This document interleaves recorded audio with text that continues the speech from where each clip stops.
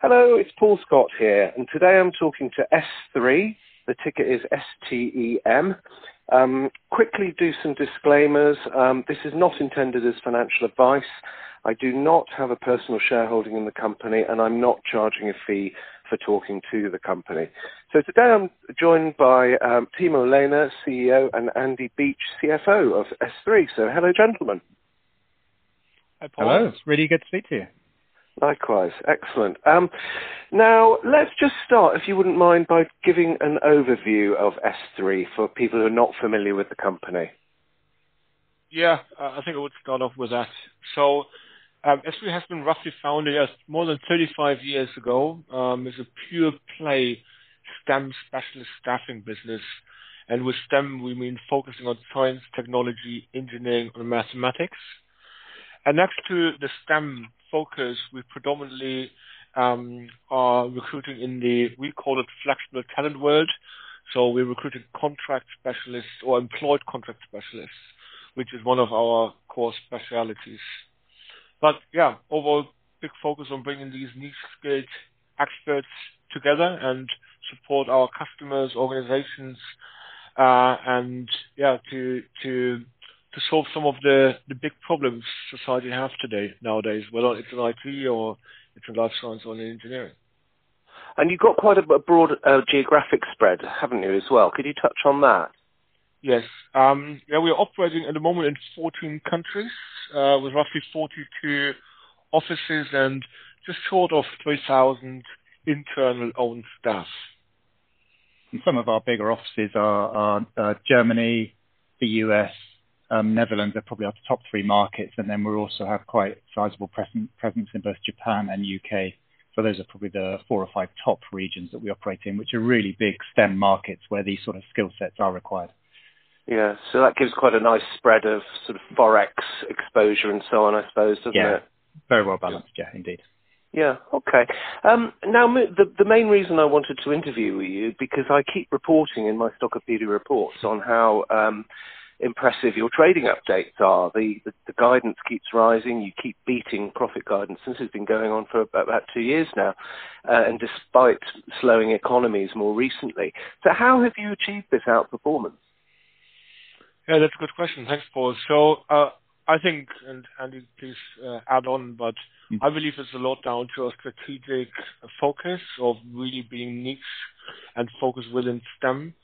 And I cannot just keep on repeating this, but there are these absolute mega trends out there around demographics, the shortage of labor, the decarbonization of this world, the digitization, in particular also after COVID, this accelerated massively. And I always say there's a little bit we're placing the backbone of the company, basically, the guys who drive the innovation, the research, the digitization, and we have just seen a huge demand over the last years. And when we look at these mega trends, in particular, up to 2030 and even beyond, we actually believe the demand will further increase because of shrinking workforces, aging populations, and just an overall absolute high demand in these roles. To give you one example, BCG recently quoted, or I quote BCG, they said recently that in the US, even so the US is one of the very few markets we're operating in where you don't have a shrinking workforce.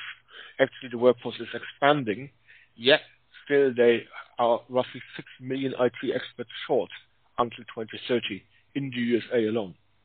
So that gives us a lot of backwind, tailwind, and I think the really special thing about us as well is this big contract focus around flexible talent, and we keep on reporting around our contractor order book, which gives us and also investors a good degree of visibility of at least the next 4, 5, 6 months and of revenues coming in, and that I think is pretty unique about our business and shows as well that in history, when things became a little bit tougher, like for example during the COVID crisis, we have seen less of an impact and bounce better back and also quicker back than often the broader industry. Yeah, interesting. My next question follows on nicely from that in terms of despite the fact that you're repeatedly beating the profit guidance this year, the share price has fallen a lot over the last year. Isn't this the stock market telling us it's worried about future earnings falling in a recession? So how would a recession impact SThree? Okay, I think there are two questions in there. I mean, first of all, I would say we cannot obviously really comment specifically on the share price as it's something we cannot control. Obviously, I think you know better even the trading conditions for many listed companies across the world, particularly also in the UK, are slightly challenging. We are not saying that we're immune against severe market changes, but we believe that we have shown that we are more resilient due to our niche focus within STEM, and specifically, as I said, due to this focus on flexible talent. And I think we have really shown this in recent years, that we have seen a huge amount of stability, but also overall outperformed many of our peers. In regard to the recession, I think I will answer it like this. I think we experience still a high demand from our customers around the world. So yes, it has slowed a little bit, but it has not been reflective as probably some of the investors, analysts, or also some of the media would expect the labor market to shift. There's still record employment levels in most of the territories we're working, and in particular, there's still record open positions, for example, in Germany, for example, in the US at the moment, in quite a few of our niches. And I think we're really confident that even if there's a recession, and obviously the overall uncertainty in the market due to the gas prices or the energy costs overall, also brings, at least for the candidates we place, a few opportunities. For example, in the wider energy field where we are pretty big, or even still in IT, because the automation, the restructurement of supply chains is something companies still absolutely invest into, because on the back of COVID, they have seen how vulnerable they are, and that's something which receives a lot of attention at the moment. Yeah, okay. And then a follow-up question on that as well. I believe in the recruitment sort of staffing sector that overheads are mainly your own staff costs, and that you pay bonuses and commissions and so on. So does that mean that your overheads are reasonably flexible if there was an economic downturn? Yeah, that's right. You're absolutely right. So around of our circa 300 million cost base, about 80% of that is payroll related. Within that, about 30% of that total payroll cost is directly related to performance, so commissions and bonuses, for example. So that number will absolutely flex, quite linearly with our performance. Within that total payroll cost, around 80% represents our sales consultants, and the rest is our core functions. So about 2,000 or so people that are our sales consultants within the business. And again, that is certainly on the, as you increase net fees or the opportunity to grow, that's where we'll absolutely add heads. It's absolutely, unfortunately, worst case scenario in a downturn, then that is the area that we need to focus on and flex down as our net fees were to shrink. So that is our flexibility within the business. It's very much our sales consultants, unfortunately. However, what I would like to say is that we're very much long-term focused. We're not going to be making rash short-term decisions based on economic uncertainty. We're here to support, as Tim had mentioned, the mega trends, the STEM sectors across the medium and long term. So we don't want to make rash short-term decisions, because if it's a short period of instability or uncertainty, we want to make sure we've got the good qualified people and the people with the brilliant relationships with our clients and candidates to come out the other side and not actually hold us back returning to growth if there's a slowdown. So we would be very cautious on exiting any of our staff, but of course, in the absolute extreme case of a deep recession, then that is unfortunately the area we need to look to. Yeah, thanks for that. Then thinking about more about the current energy crisis in UK and Europe, going through your last set of results, I saw that quite a lot of your business is in Germany and nearby countries. So, and we were hearing in the press all about gas shortages for German industry and a winter fuel crisis. How do you see that? Is that going to impact your customers and have a knock-on effect to you, perhaps?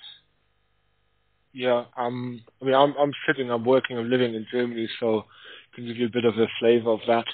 So obviously, we're seeing some uncertainty amongst our customers. In media, I think even more than probably amongst the customers at the moment, mainly due to the energy crisis, but also rising interest rates, etc. I can just say, and we've said it many times, we're observing that really closely. We're also in quite some close contact to many different customers from different industries. But I think what's really positive, which just recently last few weeks came out, that as I would say almost expected, the German government was really inclined to launch another support program, which they just initiated on reducing the energy prices for not only private households, but also for companies. I think it's a 200 billion investment package. The full consequences and impacts of that are yet to be seen, because there still needs to be a bit of clarity of who gets it when and how. The government hasn't really revealed this yet, but I think that's a pretty positive sign, and I think shows also that Germany has the financial strength to, even if prices for energies go up, that they can compensate it to a certain extent. However, we're cognizant that these kind of market changes, as I said already before, can also create some opportunities, and our energy business, which we have also in Germany, I wouldn't say yet has the full impact or positive impact of these investments, for example, in LNG terminals. But when we talk to our customers, they all say there's pretty big investments now coming. It's just a matter of time, and basically in which areas within energy it's going to be invested. But we are very, very confident that we be able to contribute to that, but also to participate of that investment in that sense. So it's a little bit early to say and to make full conclusions, but we're watching it very closely. And I read yesterday an article from, again, Larry Fink, CEO BlackRock, from BlackRock, and he said that actually he's pretty less concerned about Germany, because he thinks Germany is strong enough financially, and by summer next year there will be many other alternatives of how they generate the energy, and then probably they just need to get through that winter. I think that is at least one perception which I would partly share. Okay, great. Now, going specifically back to SThree, I was reading through your announcements last night, and I think it was back in January you flagged in advance this year that you had some planned cost increases which would kick in the second half of this year. I think the financial year ends November, doesn't it? I think that's right. Yeah. So now, and that this could take 1 to 2% off your operating margin. So could you run us through what these increased costs are and what's the rationale for them? Yeah, sure. No problem, Paul. So you're absolutely right. We have announced a series of investments over the next few years, which will have a short-term impact on our margins. So starting from the current financial year and then rolling across the next couple of years, we're investing in our core technology systems, so specifically our CRM, our ERP, and then towards the back end of the project or the program, our HR systems, our HRIS systems, also investing in a number of people initiatives. We're pretty confident that these investments will help us deliver more sustainable levels of productivity, which will make our teams more efficient, allow us more time to spend with our clients and candidates every day, which I think is really important, building relationships and making sure we have a good network and contacts across our client and candidate community.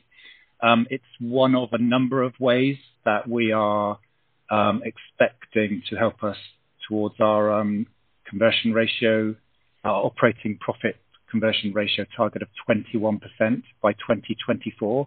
So what we are saying is there'll be a short-term hit on our margins as we invest, but that those will then deliver better productivity in the medium term to help us achieve even higher operating profits than we have historically achieved from FY24. So we did signal that in the current year that we'd expect it to have a 1 or 2% margin impact, and that they'd be broadly flat, around 17% year on year. So same as in the prior financial year. The programs are going really well. We've started the investments, not delivering the benefits yet, but certainly the program is very much on track, pleased to say. Actually, we're going to probably come in a little lower in the current year than we had previously signaled that you're referring to there, Paul. So we'll probably come in the low to the midpoint area of the guided range.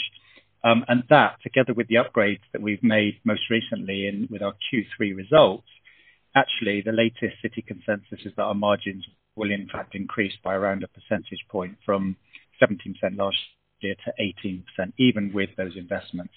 But as I say, over the next 2 or 3 years, we expect our margins to recover back to previous levels and beyond with the benefit of this and a number of other initiatives. And also, just to be really clear, these numbers and these investments are fully baked into analyst forecasts, so there's no new costs to come that aren't already in the market in the consensus. Great, that was going to be on my next question. Yeah, okay. You've covered it. That's good. Very often asked. Yeah, I'm probably asking the same questions that you get asked by analysts at you with meetings. I should be able to answer them then. Probably know it off by heart, yeah. Now, one of my readers just recently actually put up a question on margins, saying that 16, 17%, that sort of level seems quite high, and that there's a smaller competitor in the UK called Gattaca that also focuses on STEM skills, and they seem to struggle to make any money at all. So we were just wondering, really, why it is that you're making these quite chunky profit margins, and yet others seem to struggle to make any margin at all.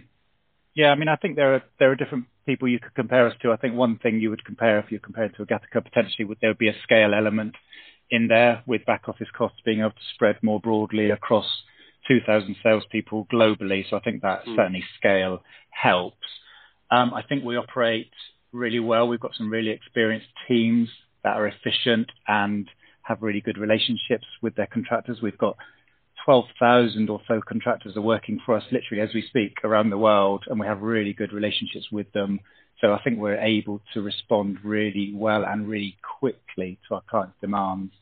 And of course, that gives us a pretty good pricing ability, because I don't want to brag too much, but I think we're very good at what we do, and we're able to price accordingly, not unreasonably, but I think our pricing is very good for what we do. I think if you compared us against some of the bigger UK listed staffers, I wouldn't say our margins are out of sync, and in fact they're lower than some of our larger peers. But if we do achieve our midterm ambitions to get to that 21%, which we believe is achievable, Timo and I are very much support, and our wider leadership team are all geared towards achieving that over the next 2 or 3 years, then that would put us towards the upper end range of the bigger UK listed staffers. I mean, a couple of which are considerably bigger than us. Yeah, I mean, just thinking about the business while you're talking, it sounds like a lot of it really is relationship based with the contractors and the customers. So does that make, if you do a good job for them, then are they really quite loyal and quite sticky, would you say? Yeah, absolutely. That's the thing you really need to understand about our business. A number of other staffing businesses are more permanent placement focused, where the relationship is very much largely with the client. Of course, you'd want to get continual mandates from the client to find candidates every time there's a permanent role.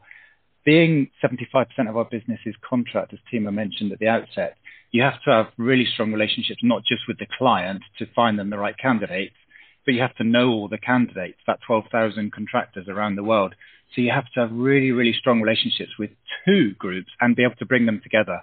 So the holy grail for us in our world is that those contractors will come back to us time and time again. As soon as their role finishes, they might work for us for 9, 12 months on a really important project on a wind farm in Holland, I don't know, for a crazy example.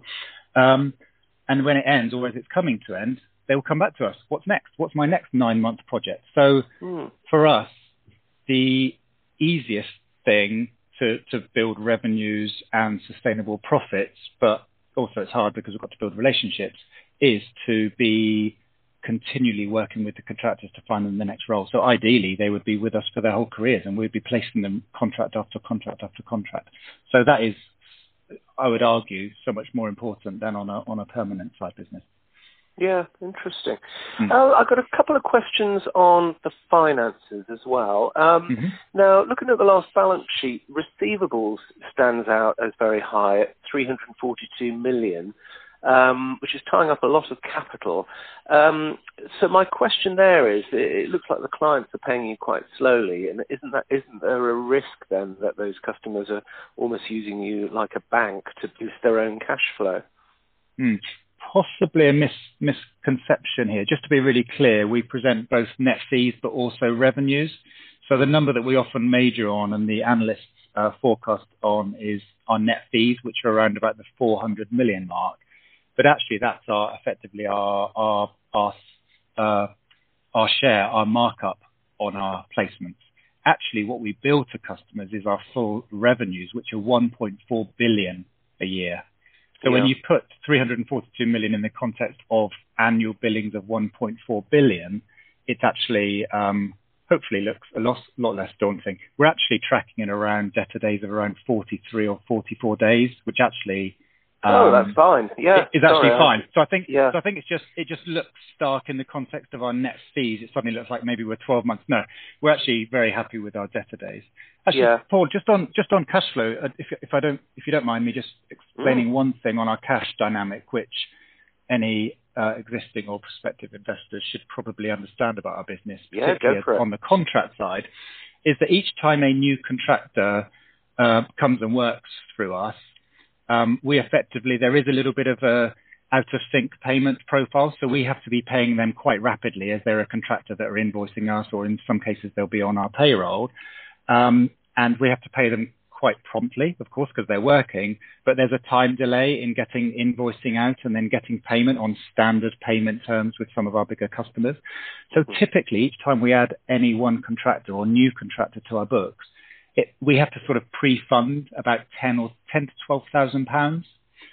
Now that means, in effect, as we're growing, and if we grow rapidly, you actually see a working capital outflow position, which looks quite strange. So you see growth, but you'll see our cash sometimes come down. That is just a natural part of a contracting model business. Yeah. What the flip side is that if you enter downturns and clients stop wishing to take contracts from us and our number of contracts reduces, we'll instantly stop paying our contractors, but you'll still get for another 2 or 3 months the payments coming in from our clients. So bizarrely, when you in a downturn, we have a positive working capital inflow. So it's just a funny quirk of our business that you just need to be able to get your head around. Yeah, I've come across that before actually. Yeah, okay. I think it was Empresario, a very small staffing company, explained that to me a while ago, and it was one of the reasons why they weren't terribly worried about the COVID shutdown, because in the short term their cash flow actually improved. Absolutely right. Absolutely. Yeah, it's a nice factor for investors to bear in mind. De-risk things. Yeah. Okay, that's great on that one. Thank you very much. Now, also looking at your balance sheet, this is a nice problem to have here. It's particularly strong. So many staffing companies run quite substantial bank debt to fund the receivables book, and you haven't got any at all. It's net cash your position you're in, plus you've got this unused £50 million bank facility. So my question is, with the share price this low, and given that really your balance sheet's overcapitalised, wouldn't it make sense to do some share buybacks to enhance earnings per share and shareholder value? Yeah, again, Paul, not the first time we've been asked that. I can't answer it directly. All I can say is that, we talk regularly at board level about what's right use of our cash and appropriate times, and we monitor our share price. So I'd say it's a topic that we discuss around the board table, but no firm decision on anything such as a share buyback or accelerated dividends or anything at this point in time. Yeah. Although all I would say more broadly is we're more mid and long term focused rather than so when we talk about shareholder value, I'd rather not think too much about the short term and think about generating returns for them over a longer period of time. Yeah. And in that regard, our first use of cash would absolutely always be invest back into the business. We mentioned earlier the slightly unusual cash flow profile as you grow rapidly, as contractors grow. So if we are going to continue to grow in the mid to long term, then we want to make sure we we actually need the balance sheet to be able to fund those contractors and that outflow, the working capital outflow. We've also got the strategic investments on the go at the moment with our CRM, ERP, and HRI systems. So we have currently plenty of things on the go that we believe will drive the best return from our shareholders and actually improve our net fee performance and our margins in the medium term. So that's our main focus. Probably just in terms of sharing cash with our valued shareholders, we're sticking with our current dividend policy, so we do pay a sustainable dividend. But obviously, as we're growing and grow our EPS, it's based on our EPS cover. As our performance grows, then of course our dividend grows, and we announced or signalled earlier in the year that we would pay in the kind of the top end of our dividend policy range. So we are making sure that our divvies are fulsome in the spirit of our policy, and we've also increased some buybacks into our EBT to fund LTIPs, etc., to capitalise on the lower share price. So we do consider all of these things, but our number one use of cash it would be on organic growth. Might be worth touching on acquisitions as well, because I think beyond, I'm sure it's of interest to you, Paul, as well. Second to organic growth opportunities, which I think will always be number one. We have been fairly clear with our shareholders that acquisitions could well play a part in our strategy over the coming years.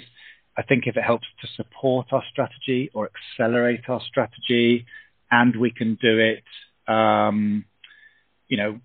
we have pretty high hurdles about what would work for us. Some people would shy away from acquisitions in the staffing sector because it's a very people-focused business. But of course, we have very high hurdles about what would work for us, both from a financial point of view and from a cultural point of view. But it is absolutely something that we would monitor and consider. We don't have any immediate plans right now. We have enough on our plate with the investment programs, but acquisitions could well play a part of our story if we could find something that works for us. Yeah, okay. And in terms of, so you touched on the fact that it's very much a people business in various different respects. So in terms of your own recruitment consultants, how do you motivate the best staff to stay with you?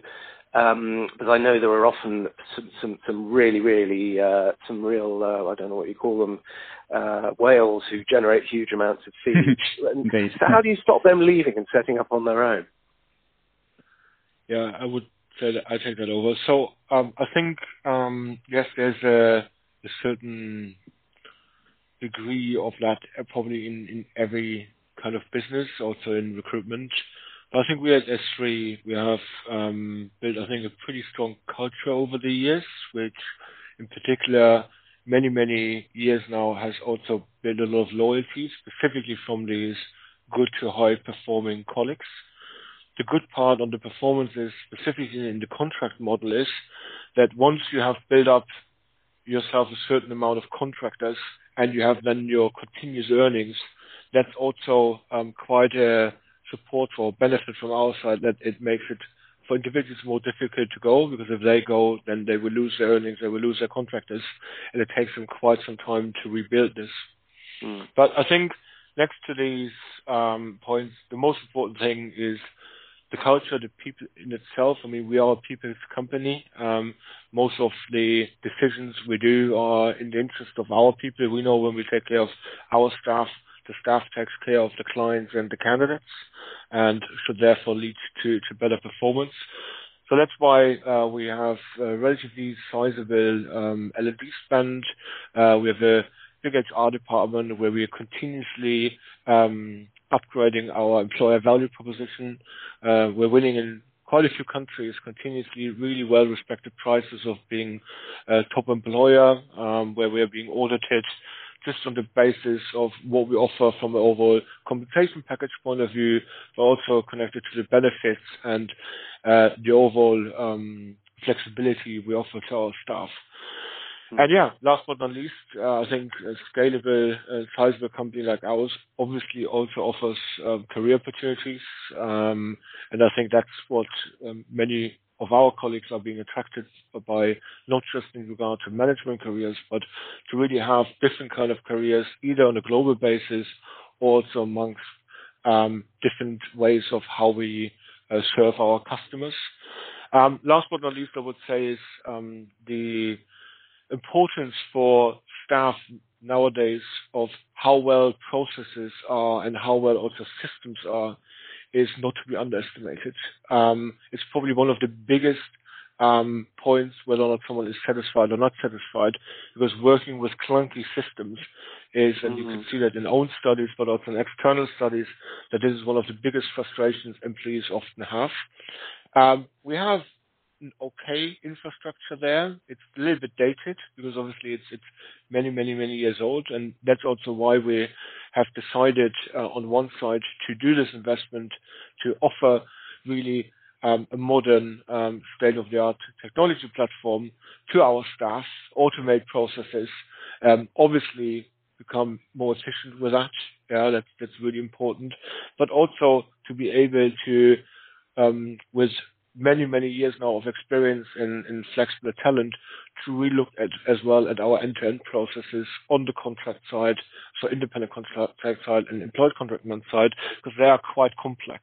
And I think the better, the leaner, the more efficient we become on that, the more automated we become on that, the more profitable we get, but also on the other side, the higher the satisfaction of our employees will be.